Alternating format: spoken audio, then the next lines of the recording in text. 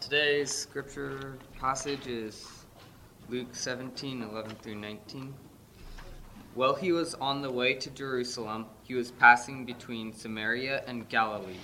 As he entered a village, 10 leprous men who stood at a distance met him, and they raised their voices, saying, "Jesus, Master, have mercy on us."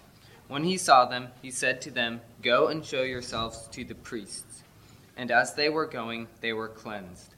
Now one of them, when he saw that he had been healed, turned back, glorifying God with a loud voice.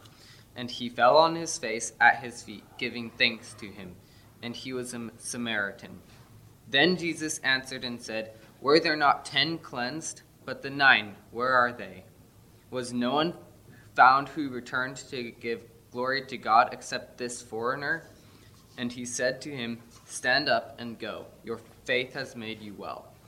Now having been questioned by the Pharisees as to when the kingdom of God was coming, he answered them and said, "The kingdom of God is not coming with the signs to be observed, nor will they say, 'Look, here it is,' or 'There it is,' for behold, the kingdom of God is in your midst." Good morning. We are in chapter 1 of the book of Romans. We are in a very important part where he has described or is describing the gospel message. Today is going to be a great day. We are going to prove that evolution is wrong. Matter of fact, we're going to go the other way. We're going to say that de-evolution is happening. And this passage, I think, will prove that. Evolution says that things are getting better and better and better. The passage we're looking at says just the opposite. So we're having a good time going through the principles of Paul's gospel message, and it began with last week talking about the wrath of God. Today, his second point is going to be creation. Creation. So we're going to have a good time. Let's pray and get our hearts ready for the message this morning. Father, thank you for this passage of your word. Thank you, Father, for what it proves and how it points to you. Thank you, Father, for creation and all that you have provided for this world to show your invisible attributes. Thank you, Father. Give us insight into your word, and more importantly, Father, how the word applies to our lives or how it applies to the people we meet this week. And I pray, I ask this in your Son's name, in the name of Jesus Christ we pray. Amen. Now last week we looked at a number of things about the wrath of God. In verse 18, we talked about the biggest problem in the world is that you are a child of wrath. Child of wrath. We said there are 2 options for a child of wrath. The first option is placing the wrath that you deserve upon a substitute, Jesus Christ, who went to a cross to take your wrath away. Or option 2, continue being deceived that there is no wrath of God. So either you come up with a reason that there's no wrath to exist or to deal with, or you place that wrath upon a substitute. We said there are 2 options for children of wrath in the future. Option 1 was to be at peace with God and receive a reward. Or option 2, to be angry with God and abide forever in the wrath of God. Now, for both of those options, there's a positive and a negative. I think any person would say they want to be at peace with God rather than being under the wrath of God. So now we come to verse 20. Verse 20 tries to clarify things and give us a little bit more understanding about the wrath of God and how it affects our lives. Verse 20. For since the creation of the world, his invisible attributes, his eternal power and divine nature have been clearly seen, being understood through what has been made, so that they are without excuse. Without excuse. First question, always the hardest, most difficult.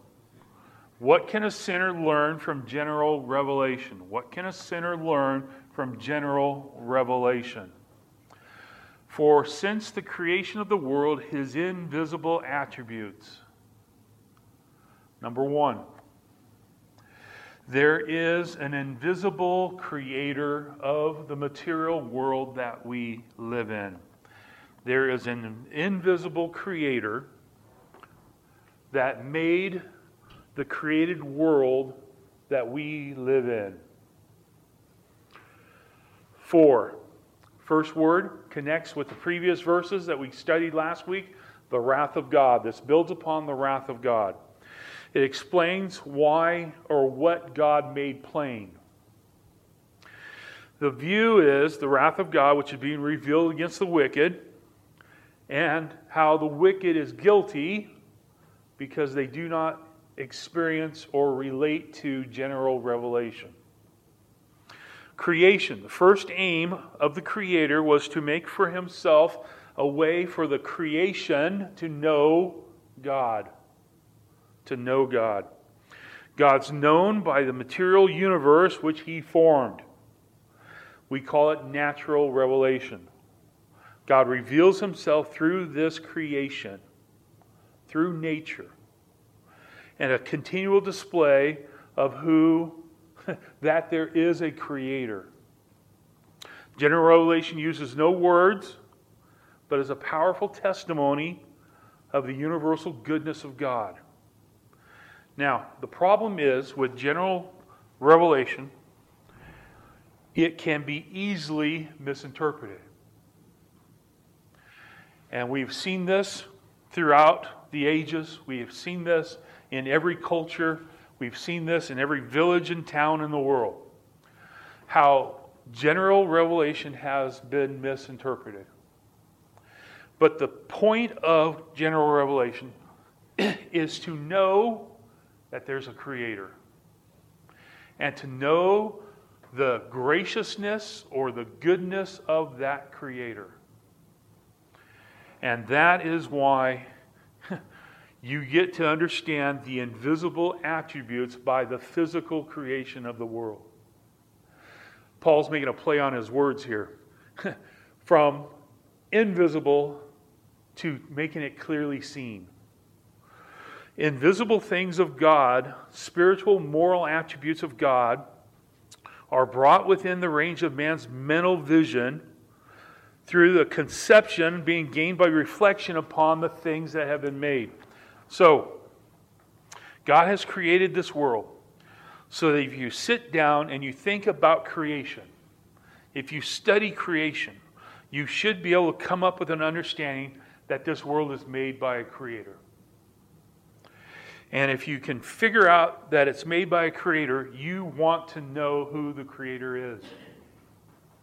And therefore you need more information.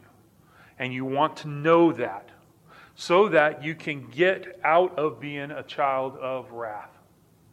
So, you have been given, through this natural revelation of the world, you know there's a creator. And everyone knows that there's a creator. What do you know about this creation, this creator? Continues on, verse 20. His eternal power. His eternal power. Second, what can a sinner learn from general revelation? Number 2, the Creator is extremely powerful. The Creator is extremely powerful. He has eternal power. Eternal power. Now, the way Paul wrote this is he put an article before this noun, divine, the great power, eternal power, and he puts a chi in the middle and then has another noun. And when he does that grammatically, he is saying that those two things are connected. There is a connection between the eternal power of God and the divine nature of God. You have both of them together. You always have both of them together. You can't have one without the other. They both go together. You cannot have eternal power without the divine nature. You cannot have the divine nature without the eternal power. They go together. Natural revelation is God's eternal power and divine nature being shown. The first point here I want you to look at is the power. In creation, what we have is an example of a great power. A great power. In my Sunday school class, I gave them homework assignment to go out and make a star and have it in the sky rotating the earth before next Sunday. One of them asked if we could make it a group project. Because you need more power than yourself to create a star. But the Creator God, created the universe. From the littlest gnat to the greatest hippo to the biggest star. Forget that, the galaxies that He's created. His eternal power is what you see through looking at creation. You see His power, His invisible attribute of power. The universe is an example of God's power. His creative power and His power to maintain creation so it continues. Third, not only do you have the power of God and His invisible attributes, but third, what can a sinner learn from general revelation? I've already given the answer, divine nature. Divine nature. The Creator is extremely gracious. Extremely gracious. His divine nature is a word that Paul uses. It's the only time in the New Testament it's used. Therefore, we can't go to another verse to see what it's like in another verse. This is the only time it's used. So therefore, we have a lot of different interpretations of how to explain this Greek term. Some think that we can explain it by using the word Godhead. Some think that divine nature or divine essence. So there are a lot of different words we try to use to describe this word, but what it is probably is most exactly talking about all the attributes of God. All the attributes of God. And I wanted to use one of all those attributes. So I picked the word gracious. Because when you look at creation, not only do you see the power of God, but you see the grace of God. You see the goodness or blessings of God from creation. All the things He does in the providence of God, He does for our blessing. And it's His grace to us. And everyone experiences the grace of God. The good days, the warm days, the cold days, the beauty of winter, the beauty of spring. You see all this through creation.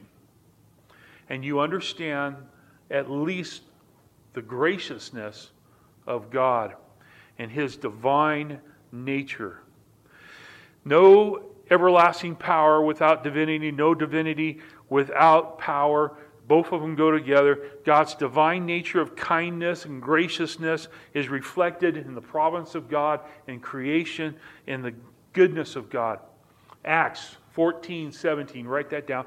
Acts 14:17 says, "And yet He did not leave Himself without a witness, in that He did good and gave you rains from heaven and fruitful seasons, satisfying your heart with food and gladness."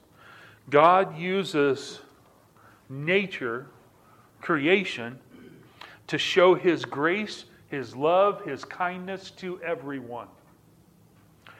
So, when you study creation, you automatically see that somebody more powerful than you did the work. You see someone who is loving and kind and gracious did the work so that you would be blessed. So, if God did that, and if God showed you that, what should happen? What should happen? Now, we're going to talk about what should happen. But I want to warn you beforehand that it doesn't happen very often. But it could happen. The middle of verse 20. For since the creation of the world, his invisible attributes, his eternal power and divine nature have been clearly seen, being understood through that which has been made, so that they are without excuse. What is special about general revelation? Oh, come on now. Every once in a while there's an attempt at humor from the pulpit here, and that's one of them. What is special about general revelation? Usually the opposite part of general revelation is called special revelation. Okay. Lost on you. Here you go. What is special about general revelation? Number one, with the study of creation, a sinner can perceive the invisible. With the study of creation, the sinner can understand the invisible.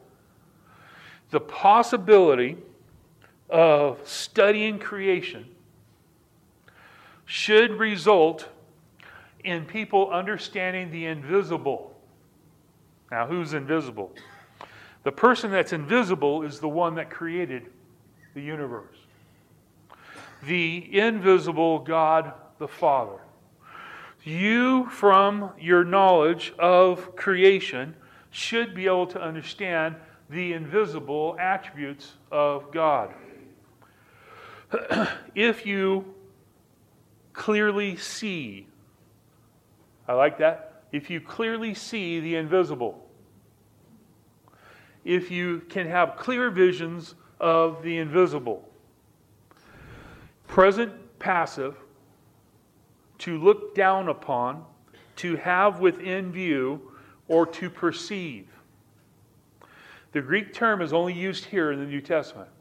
Again, Paul has to pick a word that's not used commonly to explain what he's talking about. Clearly seen. You could say perceived, understand, reckon, acknowledge.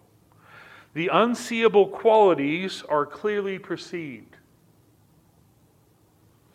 God in His essence is hidden from human sight.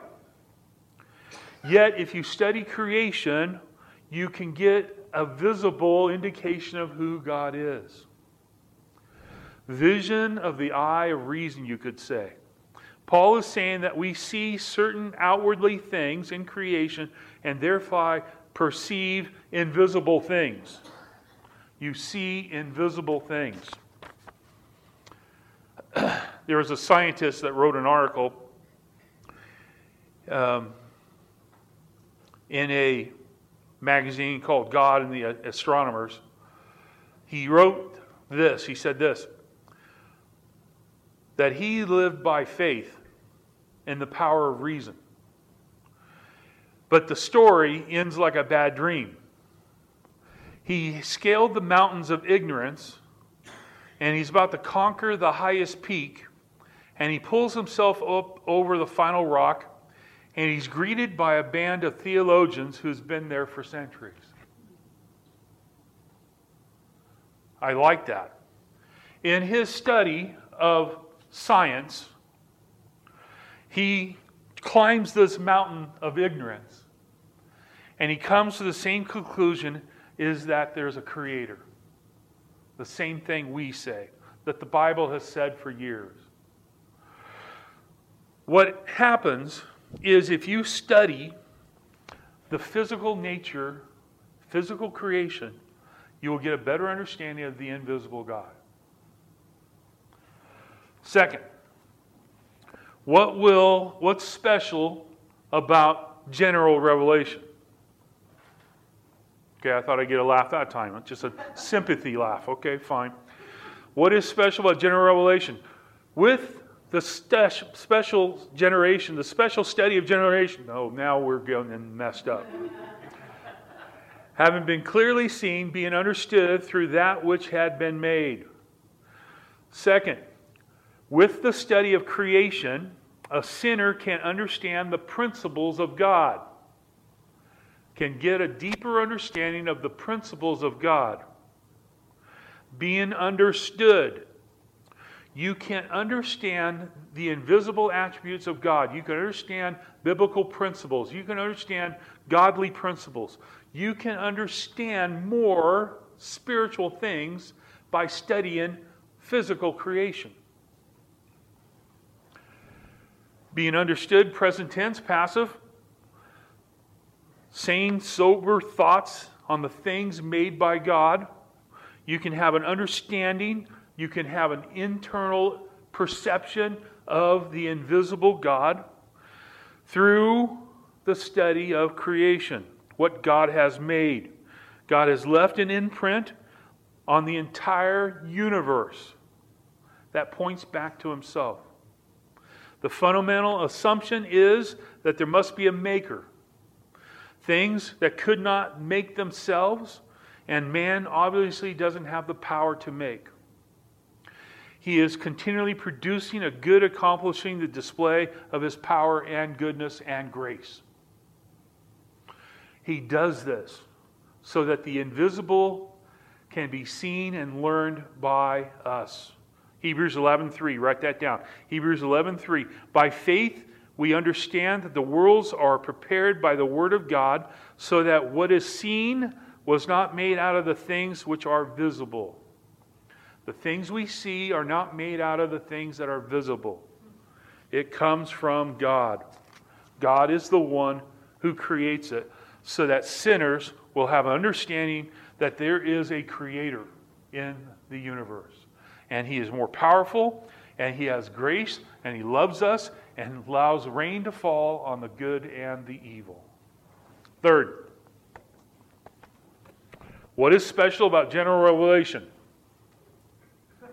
Okay, thank you.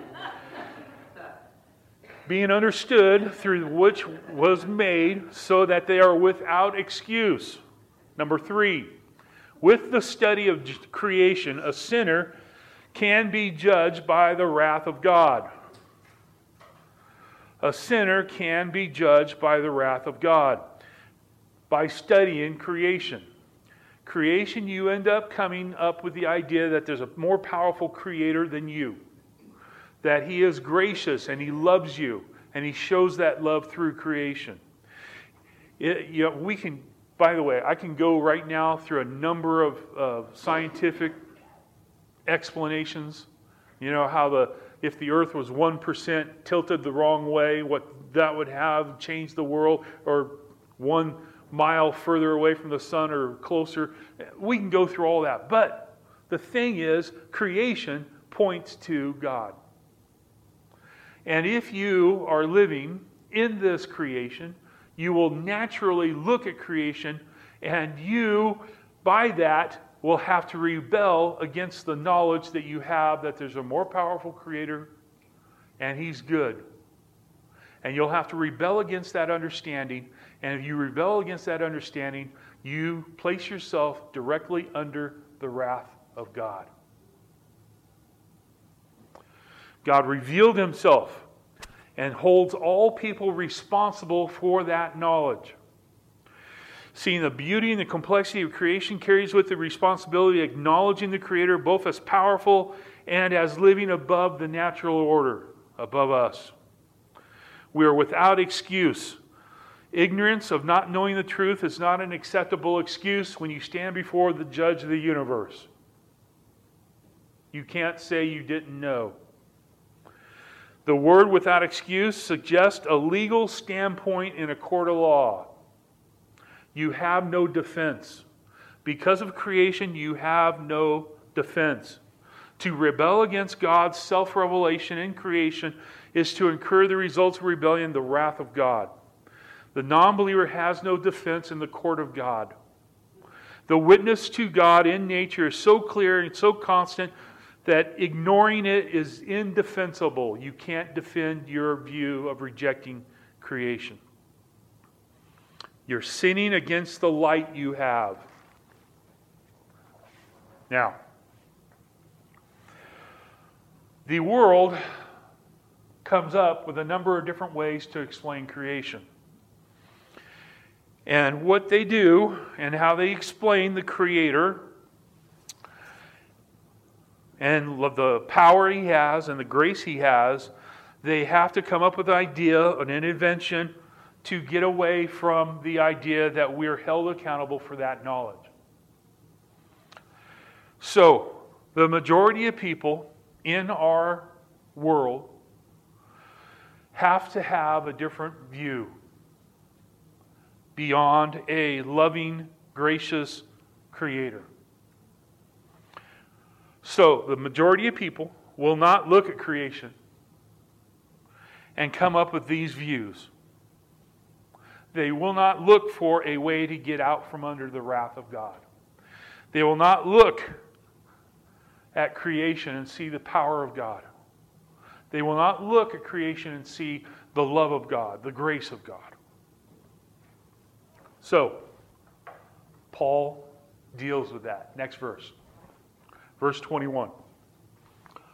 For even though they knew God, they did not honor Him as God or give thanks, but they became futile in their speculations, and their foolish hearts were darkened. What is the reaction that normal sinners have to the work of creation, the revealing of Himself, God, the Creator? How is the normal way that they respond? What is the sinner's normal reaction to general revelation? Number one, for even though they knew God, they did not honor Him as God. Number one, sinners fail to glorify God. Sinners fail to glorify God. In other words, when they see creation,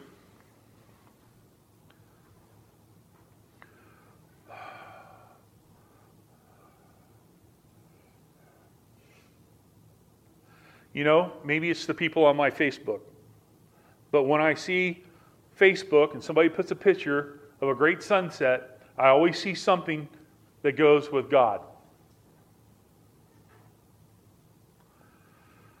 It's interesting. The non-believers on my Facebook list do not put a great picture of the sunset. Because a sinner, normal reaction is not to glorify God. When you see, I give up, okay? I've been married long enough, I give up. I understand, okay? So when my wife says, stop the car, I understand that she saw something she wants to take a picture of. Guess what I do? I stop. And she gets out and takes 34 pictures of whatever it is she's looking at. Because for us, it's amazing to see whatever it is, a bird, a deer, a polar bear, an iceberg, a hole in the ground we call Great Grand Canyon, or whatever it is, we praise God. We got to stop everything and stop and praise God. But you have to understand, for a sinner, that is completely not in their wiring. They will not praise God whatsoever. They will come up with a theory that the world was created from a big bang that came out of nothing and evolved into all the great things that it is today by chance. And they will come up with some reasoning so that they can explain their belief system that there is no God to glorify or to honor or to praise. 2 Timothy chapter 3, verse 13 says, write it down, 3:13, but an evil man and impostors will proceed from bad to worse, deceiving and being deceived. I wish we'd spend more time and turn there. The progress of a sinner is from bad to worse, not from worse to better. And it goes from deceiving to being deceived. That is the normal lifestyle of a non-believer. They do not honor Him as God. People who are called to recognize God through creation and honor Him and acknowledge His divine and visible attributes, we don't do it. Aorist tense here is placed to recite the facts as facts. Non-believers did not ascribe due honor to God for what they knew to be His acts. A willingness to honor God as God, to revere Him, to love Him, to obey Him, would effectually restrain people from sinning. Psalm 29 verse 2 says, ascribe to the Lord the glory due His name. Worship the Lord in holy array. In other words, praise is not optional, it's required. And a believer understands that. And every time they can see part of creation showing the glory of God and the attributes of God, we stop and say, praise God. Because it's amazing that God shows His power in creation. Second, what is the sinner's normal reaction to general revelation? The middle of verse 21. Honor Him as God or give thanks. Second, sinners fail to give God thanks. They fail to give God thanks. They do not give Him an appreciation for the grace that comes to Him by the providence of God through creation. The rain, the snow, the water, the sunshine, the things creation does for us that we take for granted. The non-believers do not stop and praise God and thank God for it. Aorist tense, to recite the facts as facts. They ought to recognize their indebtedness to the goodness of God and the generosity of God and the grace of God and thank Him. But they don't. Unbelief is made worse by their ingratitude. God is the source of every good thing that men possess. Rain, sun, natural blessings. All of it comes to the just and unjust. Jesus said in His Sermon on the Mount. Now, the passage is talking to non-believers here. So, I want you to take that hat off and put on the believer hat real quick. Do you understand what that is saying to believers? We should be constantly praising and thanking God. Okay? I'm going to preach to the choir for a minute. I need to praise and thank God. Just like you. The problem is that sometimes we get too busy. And the things God does in our life, we don't thank Him for. Now, a non-believer is normal in his non-thanking of God. We as believers are to constantly be thanking Him. Now, you've been busy at church, but when was the last time you thanked God?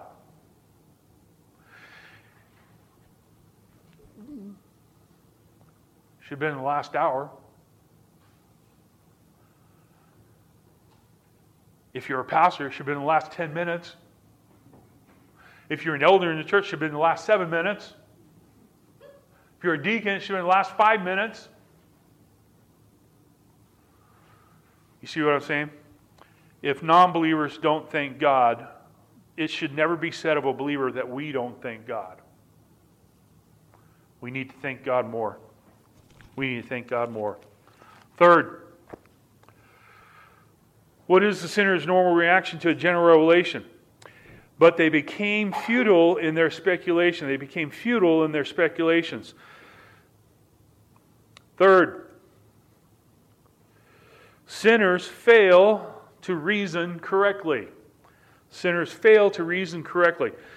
Because of reasoning, the sinner uses their brain, and if they look at creation and they don't see God, they don't see the grace of God, they don't see a reason to thank God, they become silly, if I can use that word, silly in their reasoning. And they go down a road which leads to more silliness in their thinking. They're futile in their speculation. It means to be given over to deceptiveness, meaningless, or worthless, or foolish. Aorist tense. Fact is a fact. The basic idea is that their reasoning is pointless. If you leave God out of your reasoning, it's pointless. When people reject God, it affects their reasoning as well as everything else in their life. They get nowhere because they do not glorify Him and thank Him, glorify Him for what He really is, and thank Him for what He really does. This word, the Jews love to use this word referring to idols. Referring to idols. That idols serve no purpose. Their speculation, their reasoning, their thought process, the effect which was to lead their mind further and further from the truth, respecting God. It goes further and further down the wrong road. Another scientist, he was an evolutionist. He said this, quote, "I refuse to believe in God. I refuse to believe in God. So that what other alternatives do I have but evolution? What other alternatives do I have but evolution?" The man was honest. To have a clear testimony to the facts that's not evident for evolution leads him to disbelief in God rather than his disbelief in God leading him to embrace evolution. In other words, if you don't see God in creation, the only opportunity you have is to believe in evolution. He admitted that he believes in evolution not because of evolution. By the way, that's the main point now of scientists. They will come up with gaps in their theories, and they don't even believe their theory of evolution. But they have to believe in it because they don't believe in God. They have to go away from a divine creator God. Fourth, what is the sinner's normal reaction to general revelation? And their foolish heart was darkened. Their foolish heart was darkened. Number 4, the sinner fails to act correctly. The sinner fails to act correctly. They're foolish. They combine facts that don't make sense. They come up with a solution that doesn't make sense based upon the facts. Disbelief requires an act of rebellion against general revelation, which points to a creator who loves you. The word foolish literally means to be without understanding. To be without understanding. The heart is the center of your life, and their hearts are darkened. In the Bible, many times the heart is used talking about intelligence or reasoning. Your reason is darkened. Improper thinking becomes harder and harder to discern what truth is. That's why in our culture, we can't define what truth is. Aorist tense, to recite the facts as facts. Missing the true aim. They've lost true light. They don't understand what truth is. When truth is rejected, it's hard to recognize and receive truth if you reject it. They lose sight of absolutes and standards that God has. They come up with crazy ideas. Application. Now, this is talking to believers. And believers, now we received our second point in the gospel message. 1, we talk about the wrath of God. 2, we talk about creation. Will I share with my non-believing friends the gospel message that specifically, special revelation, specifically tells the way to be redeemed by the gracious God and Savior? will I share with my non-believing friends who believe in evolution the gospel message that specifically tells the way to be redeemed by the gracious God and Savior. The God and Savior. Again, Paul's point here is the gospel message. The salvation of the lost is his point. He wants sinners to look at creation and understand there's a creator. And he has more power than we do. All of us. He has more grace, kindness, goodness than all of us. And he needs to be found out.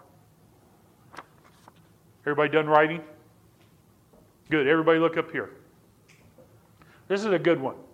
I saved it for last so the people who are awake would get it. Here it comes.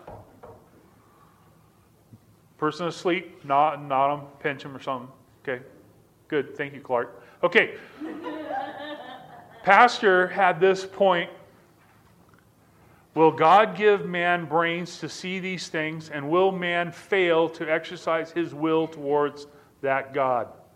The sorrowful answer is that both of these things are true. God will give a man brains to smelt out iron and make a hammerhead and nails. God will grow a tree and give man strength to cut it down, and brains to fashion a hammer handle from its wood.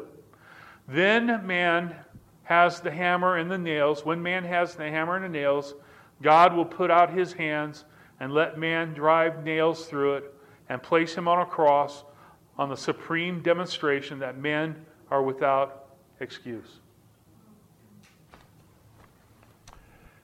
If you begin with evolution, it will lead you down a road that gets worse and worse and worse and worse and worse until one day at a great white throne you're standing before God and he says you're going to experience the wrath of God.